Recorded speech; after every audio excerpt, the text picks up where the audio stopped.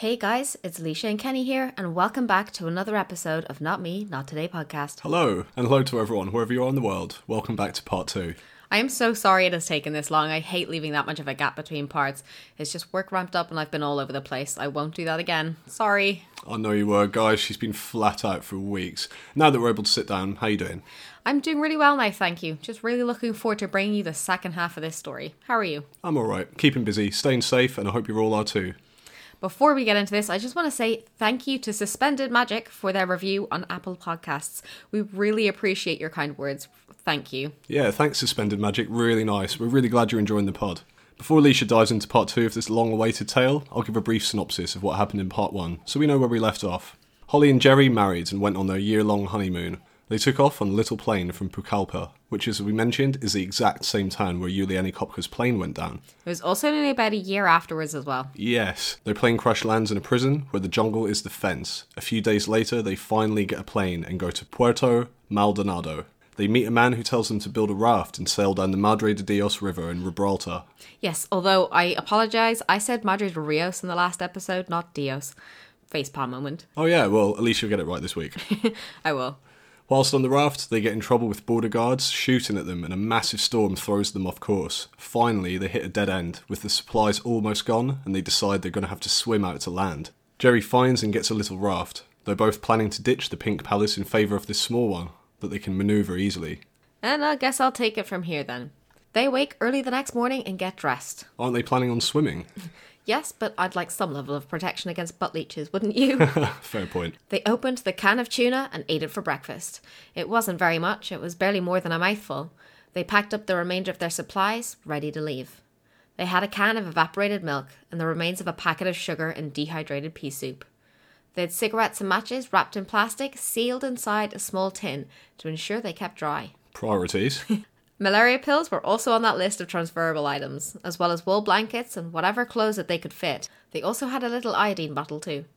Holly made a heartbreaking decision and decided to leave her camera behind, along with her unused and partially used camera film. Oh no, this is like Kevin from the Yossi Ginsburg story all over again. They must have kept some though, since we have pictures relating to this story. They did, but I'll come to that later. Anyway, they packed their bags and clambered onto the little raft. This will give an indication as to how small their raft was. When they both got on it, it sank a few inches into the water. It floated, but it soaked their knees and the bottom of their bag. Surely that can't be good. When they get into any rough river, that won't last.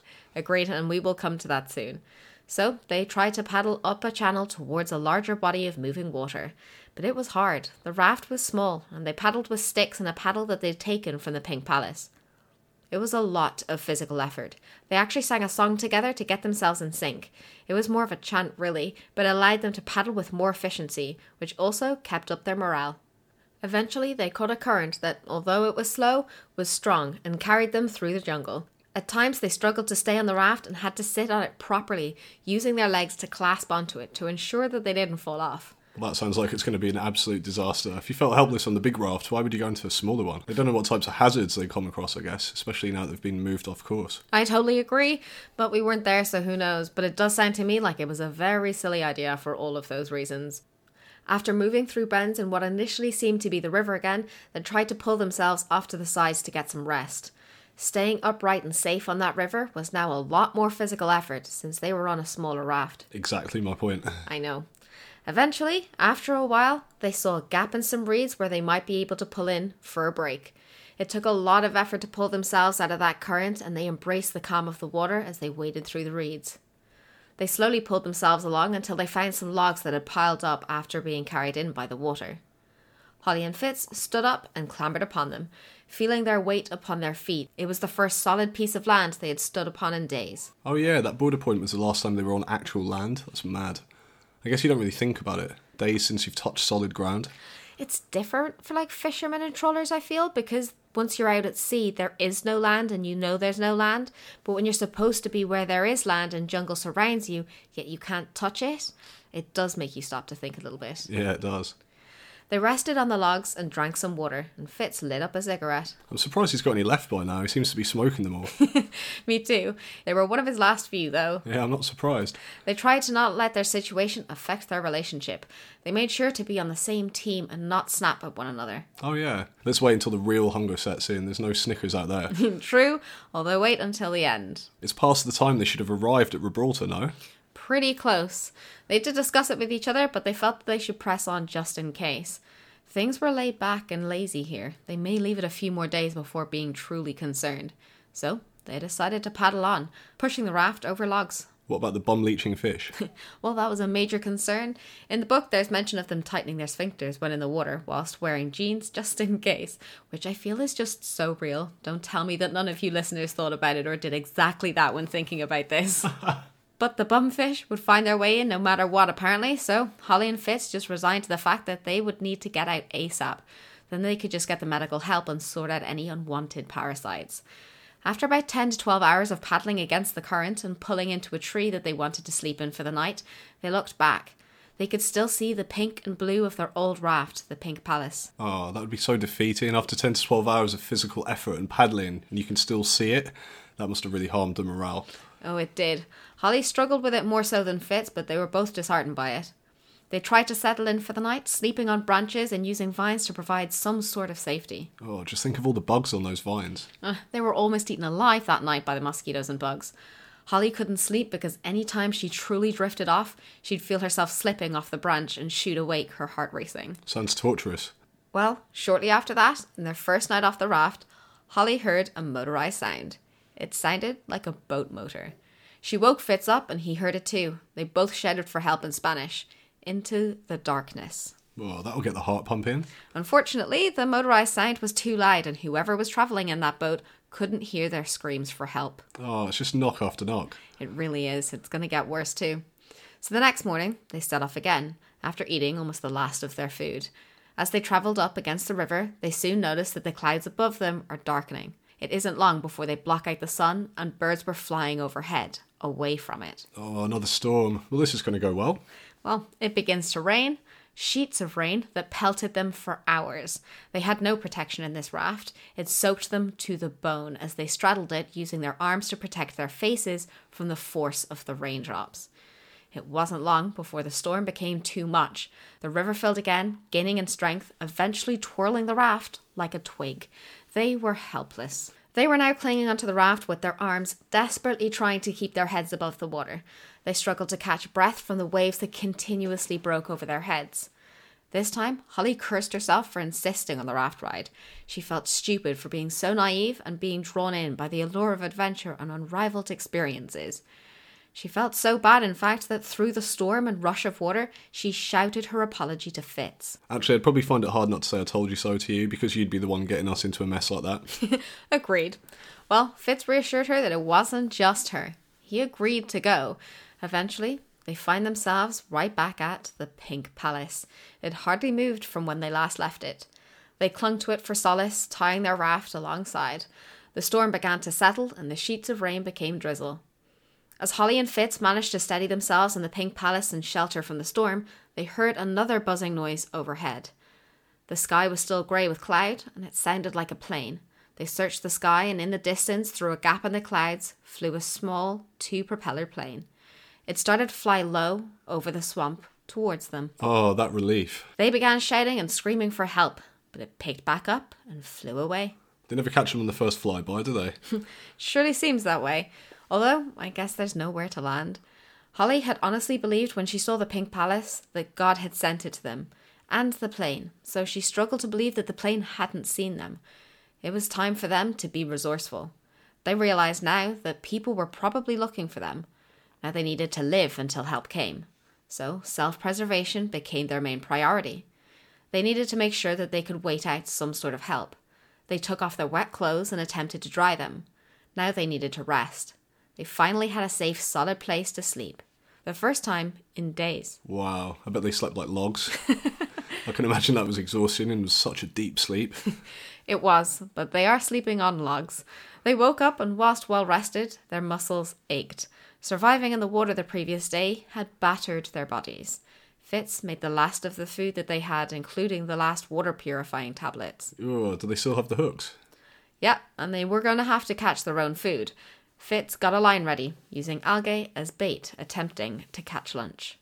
Holly created a help sign, struggling through fatigue and physical exhaustion without food. They tried to forage for any berries or fruit, unable to find a morsel to eat. They ate the last of their food, opening up the evaporated milk and finishing it. Oh, that must be hard to do, being surrounded by a forest teeming with life and you can't really catch or eat any of it. It must have been so difficult. February 25th was the 7th day trapped on the Pink Palace. They finally decided they were going to have to swim their way out. They pulled apart the small raft and got on a 4-foot log each. They left the rest of their supplies in the tent and got into the water. They were going to swim with this up the swampy canal to the main river. So they're basically swimming back the same route they did before getting swept back down. Yeah, but this time they did it in a much shorter period of time. They didn't talk unless necessary to conserve all the energy they would need for the swim. They reached the tree that they had slept in nights prior in a matter of hours. They in fact rested there briefly before moving onwards back up the flooded canal towards the river. To rest, they created dams with broken logs that they manoeuvred to create some sort of wall. Holly and Fitz slept on this wall again, suffering through a rainy, stormy night. Lightning flashed and struck at the water around them. Helpless, they just tried to sleep through it. I'm sure the mosquitoes were eating them alive too. They were. It didn't matter about the rain. They still bit and attacked them. They set off again the next morning, still on their way towards the Madre de Dios River, from their swampy canal. They clung to their logs and kicked their way through the water. Holly and Fitz tried to cling to reeds and branches along the sides to help anchor their progress and not be carried backwards downstream. Eventually, the closer they got to the river, the stronger the current became. Their floating logs were now becoming a problem. They were starting to drag them backwards. It became a mental fight. Do they give up these logs or carry on and find other ways to make their way with the logs? I don't know what I'd do. If they're a danger in that they'd drag you back, I think I'd let them go. But if they're the things helping you to keep afloat in all this, maybe you should actually keep it. It's a tough one. I agree. I'm not sure what I'd do either. But they kept them. They pulled themselves upstream, clinging onto grasses. They needed to find an inlet to provide relief. Just ahead of them, they saw a dark hole in the underbrush.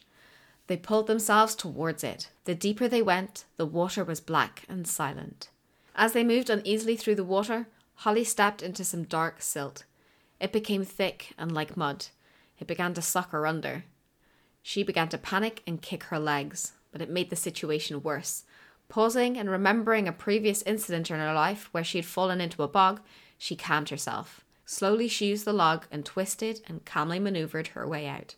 That's so scary. It's the same thing Yossi went through as well. It's something I always thought I'd encounter more of when I was a kid. Yeah, me too. Too much Indiana Jones, probably. Yeah, right? They noticed a strong current. They must be getting closer to the river. It was more wading and swimming.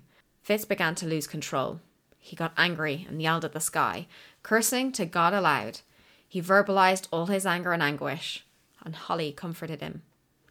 Fitz wanted to turn back and head back to the Pink Palace. He just couldn't go any further. Holly did not, but they just didn't have the strength to go on. So again, they floated back to the Pink Palace. Oh, again, that's so much wasted energy. I know they didn't know each time it would fail, but that is a lot of energy wasted. Yeah, I know. They were going to have to just try and survive once again. They rested on the raft. It was their haven. They looked out for bugs and fish. They didn't want to eat the plants or berries because they didn't know if they would be poisonous or not. They stood a better chance with bugs and amphibians. If you can catch them. Exactly. They struggled to catch them. They looked for frogs, but all they managed to get was a slimy grub, which they took as fish bait, but it fell off the hook after the first casting. Oh, that is tough luck. Indeed. Fitz was kicking himself for not bringing a gun because there were birds in the trees. They just couldn't reach them because they were too high up. Note for listeners, take a gun. On the 11th day of being trapped in that swampy place on the Pink Palace, the bait they so desperately looked for fluttered its way onto the raft. Butterflies in their dozens landed upon the raft, and Holly and Fitz killed all of them to use as bait for fish. Oh, cool. Well, at least they're catching some sort of break now. Well, it didn't last long, I'm afraid. They used up all the butterflies and nothing took the bait. Or rather, not enough to get stuck on the hook. It was hot and humid. Stiflingly hot. They sought shelter from the sun inside their tent. I can't imagine there's much more relief inside a plastic tent. Ugh, I know I've said this a million times before, but honestly, I hate the heat. That would be a nightmare for me. But they kept their spirits high by talking about old memories and stories about eating. They went another day without any food. Then they went another, but resorted to eating toothpaste to soothe the pain of hunger. Holly and Fitz had the most horrible wake-up call the next morning. Oh, what now? They woke up to a blanket of bees. They covered them and would sting. They were licking their sweat. Holly and Fitz both rolled off into the water, hoping to drown them. But it was no use. They swarmed above, waiting for them to rise and emerge from the water. That sounds like a cartoon. That's what I thought it sounded like when I read it. They made a desperate leap and run for the tent and inside the mosquito net. Bees swarmed them, but they managed to get inside, killing the ones that escaped inside with them. But just as they killed them all and tried to comfort each other, they heard another droning plane noise in the distance. Are they sure it's not bees? This was a different humming noise. So they took their chances and rushed back out into the bees to grab the help sign that Holly had made a few days ago. The plane passed them by, flying low again. They shook the sign, screaming for help, bees swarming them. It flew to about 50 yards away from them, then it went up and over the trees, away again. Well, they probably couldn't land there. Maybe if they did see them, they're giving locations to boats who can find them or something. Well, I thought so too. There's no need to panic, however, you would at least think that they would circle you to let you know that they know that you're there. Again, they were alone, just them and the jungle. They tried again to catch some food. They couldn't bear to go another day without it. Their clothes already hung off them, and their ribs began protruding. And yet, somehow, Holly had an epiphany. It was her personal epiphany and something that sparked a bit of a drive in her. What was it? She wanted a baby. No way, really? Yep. She woke up on March 4th and her first thought was, I want to have a baby. She suddenly felt calm and rested and not in pain anymore. She told Fitz about it. There's a time and a place, Holly. I know, right? But he did want them too, although not as strongly as she wanted them. She said she felt overwhelmed with this need to have a child.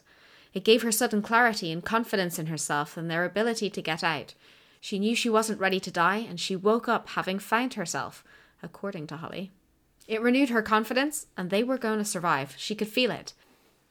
They had the genius idea of using the mosquito net as a fishing net. That's a great idea. Isn't it though? And yet so obvious. It definitely is. Did they catch anything? They did. They caught 3 minnows. Fitz ate 2 and Holly ate 1. They ate them whole and alive. That must be such a weird feeling. Their stomachs must have had all sorts of weird feelings going on. Right. Well, they felt nauseous, but did manage to keep them down. They were still starving, though. It had been almost a week since they'd eaten anything. It had been 2 weeks since they'd caught anything. Yeah, it wouldn't touch the hunger, to be fair. Not a teeny little minnow, anyway. Exactly. The next morning, they drank their very last of their coffee. And for breakfast, they had slugs, because the strangest thing happened. They started to come up through the cracks of the raft. How do they know they're not poisonous? They didn't. They genuinely thought it was a sign from God, and said that if they were meant to live, then they weren't poisonous. And if they were meant to die, then they will be. But it's up to God, and they needed to place their trust into Him. I really do like the fact that most of these stories have connections to God or a higher power of some sort. It's really interesting. Me too. Is there something to that? Who knows? Anyway, they boiled the slugs to get rid of any harmful bacteria, and then Holly caught a frog that hopped up onto the raft. Whoa, really? All this food suddenly coming to them? Well, it would be hard not to have a little faith after that. Totally would. Then she found 2 more. They tasted horrible, and she tried to pretend she was eating escargot. They both struggled with the texture. Holly had an overwhelming urge to chew, and chewed a couple of the slugs. She described the ooze squidging out onto her tongue. It was so good and so gross. The frogs she swallowed whole. Fitz ate all of them whole. Delicious. The following 2 days were just wind, rain, and more storms. So bad, in fact, that they couldn't fish or attempt to catch any more fish. They also told each other survivor stories to keep each other inspired and entertained. That's us all day long. Or more you, I guess, telling the stories. True. Totally me. Rickenbacker was the story that they told, which is a story I will cover. I saw that there was an article on him recently. Surely someone's looking for them now, though. It's been like 15 days, you said. 17 now, actually. They were supposed to take a minimum of 5 and a maximum of 10. Surely Gibraltar was organising a search party at this point. I know, but they don't know what's happening. All they can do is try and survive and hope for the best. Then they went back out again the next day and searched for food and managed to find Another new raft. Oh, you weren't kidding when you said that people just abandon rafts. Nope. And this one was in the Goldilocks zone. Smaller than the Pink Palace, but bigger than the little raft that sank a couple of inches deep in the water when they sat on it. By day 19, they finally managed to eat berries that Holly had found. They had reservations about them being poisonous. Can't use that logic anymore. Exactly, so they ate them. They woke up on the 20th day feeling alive and not poisoned, which was a welcome relief, so they ate a few more berries. Holly even caught a large grasshopper and kept it in a tin for later. They used the new raft to try and look around for food. They noticed a lot of birds. Holly and Fitz sat and watched them coming in and going out of the bushes. Oh, the bird's nest. Eggs for breakfast. Almost, not quite. So yes to the bird's nest, no to the eggs. They found a bird's nest, took it down onto the raft, and actually found 3 baby birds with their eyes open, huddled together. Oh no. Oh yes. They didn't. They did. Fitz cut their heads off and drained their blood into a frying pan. Oh. He skewered the 3 of them on a stick and placed them over the hot coals. They ate everything and slurped the warmed blood. For dessert, they had the rest of the berries and grasshoppers. That is so disgusting and sad. Totally revolting, but clearly necessary. Then, after dinner, they got a rush of energy and took advantage of it. They decided to turn the hammock into a proper fishing net and threw it off the edge of the raft and left it there. The next day, they lost their penknife. It slipped out of Fitz's hand and into the water. Oh, that's rough going. Poor Fitz wasn't having a good time because the next day after that, he lost his wedding ring into the water. He'd lost so much weight that his ring had slipped off. He was devastated, but there was nothing that they could do. When they got to their 23rd day, and this is the 23rd day trapped at the dead end, not since they set off at the Pink Palace from Puerto Maldonado, they discovered that hornets had decided to start making a nest inside their tent, but just outside the mosquito net. Oh man. Yep, they felt that it was their final sign that they were going to die. They could feel it in their bodies. Holly tried as much as she could to try and get breakfast. She got 10 slugs from the underside of the raft, and Fitz managed to catch a frog, and again they ate a few more berries. But they couldn't do much else. They had so little energy, they slept for 18 hours and woke to another morning. They spotted 2 large birds and followed them. They were searching for more nests, but were unlucky each time. However, Fitz did get a stroke of good luck when he caught 30 small frogs. Wow, 30? Why so many out of nowhere? Because of the rain that they'd had in the previous days. They ate them all and finally felt some true form of satiation. Every day, they fought for survival. Their main mission was to find food to survive. They knew they had no energy to truly swim out. They were so malnourished and thin now, they barely had the strength to pull up the fishing net, which still had caught nothing. On the 26th day, Holly awoke to the fear that Fitz had died. She couldn't hear him breathe, and when she shook him, he wouldn't wake up. Oh, that's dark. The panic of all that. I know, could you imagine waking to that? But he doesn't die, right? No, he doesn't. Eventually he stirred, but he was very, very weak. It wasn't going to be long before he died, and they knew it. When Holly heard another buzzing sound, she searched everywhere in the sky. She saw 3 planes that flew off to the right. And they flew off? Yep. And she felt crushed, naturally, because when she went to tell Fitz about it, he wasn't able to get up and told her he felt sick. Holly could feel him dying in front of her. His skin was greying. He could barely even drink the water anymore. Holly said that that was the day that they would die. Oh, that's pretty close to death. Yeah, in a last desperate attempt to try and feel normal, Fitz, on his knees, covered in bees, got into the water to cool down and relieve himself of their stings. When suddenly, he starts shouting for help. Holly came out of the tent to investigate the commotion. There were people on a boat paddling their way. Oh, the timing.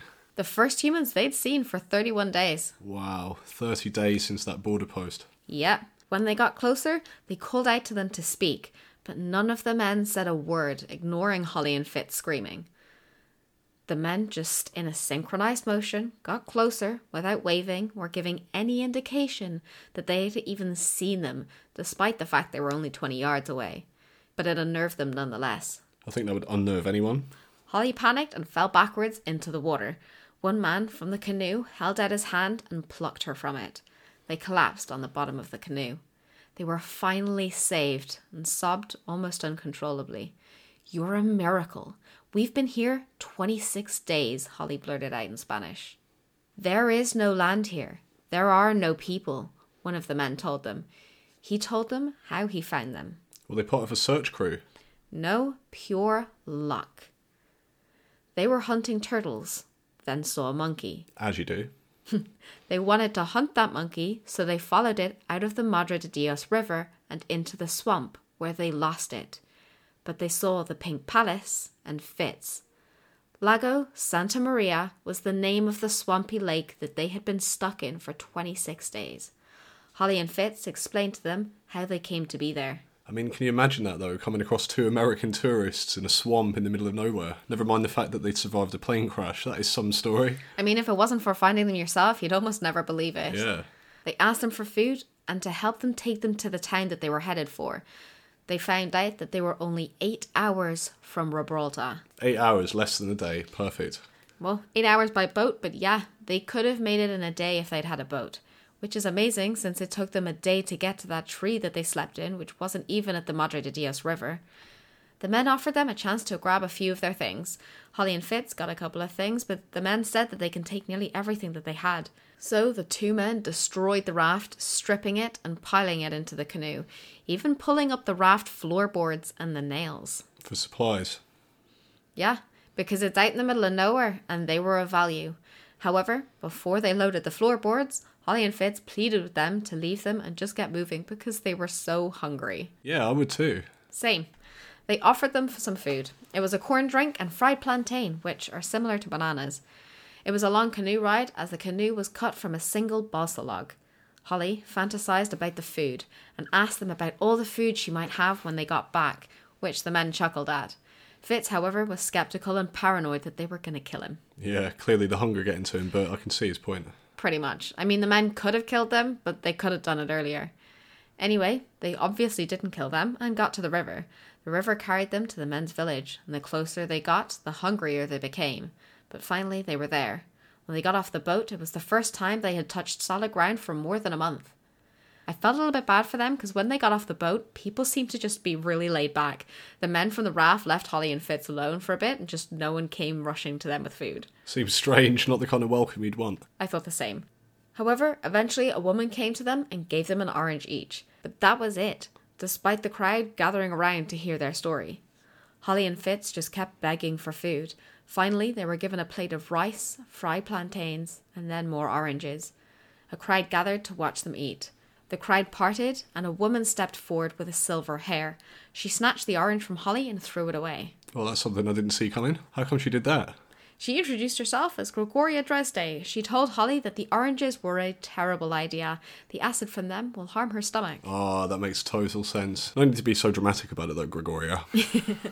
They were finally led indoors to a house. She made food for them that would be a bit more appropriate.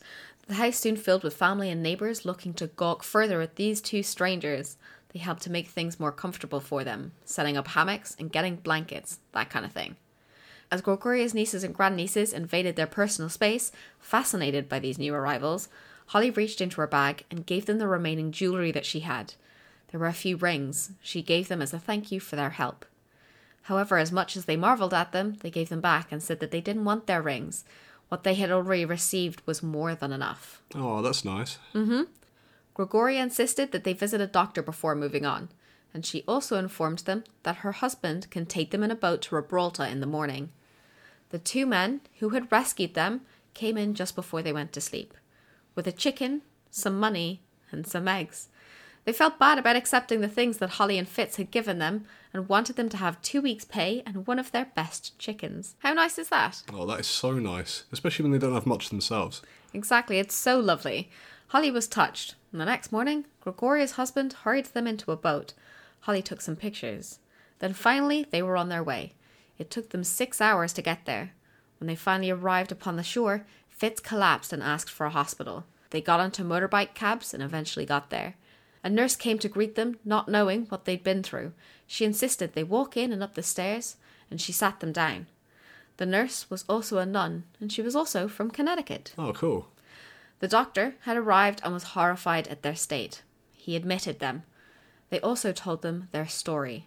The doctor told them that they were less than 24 hours away from death. Oh, can you imagine? I mean, they both knew and felt it, but still. I agree.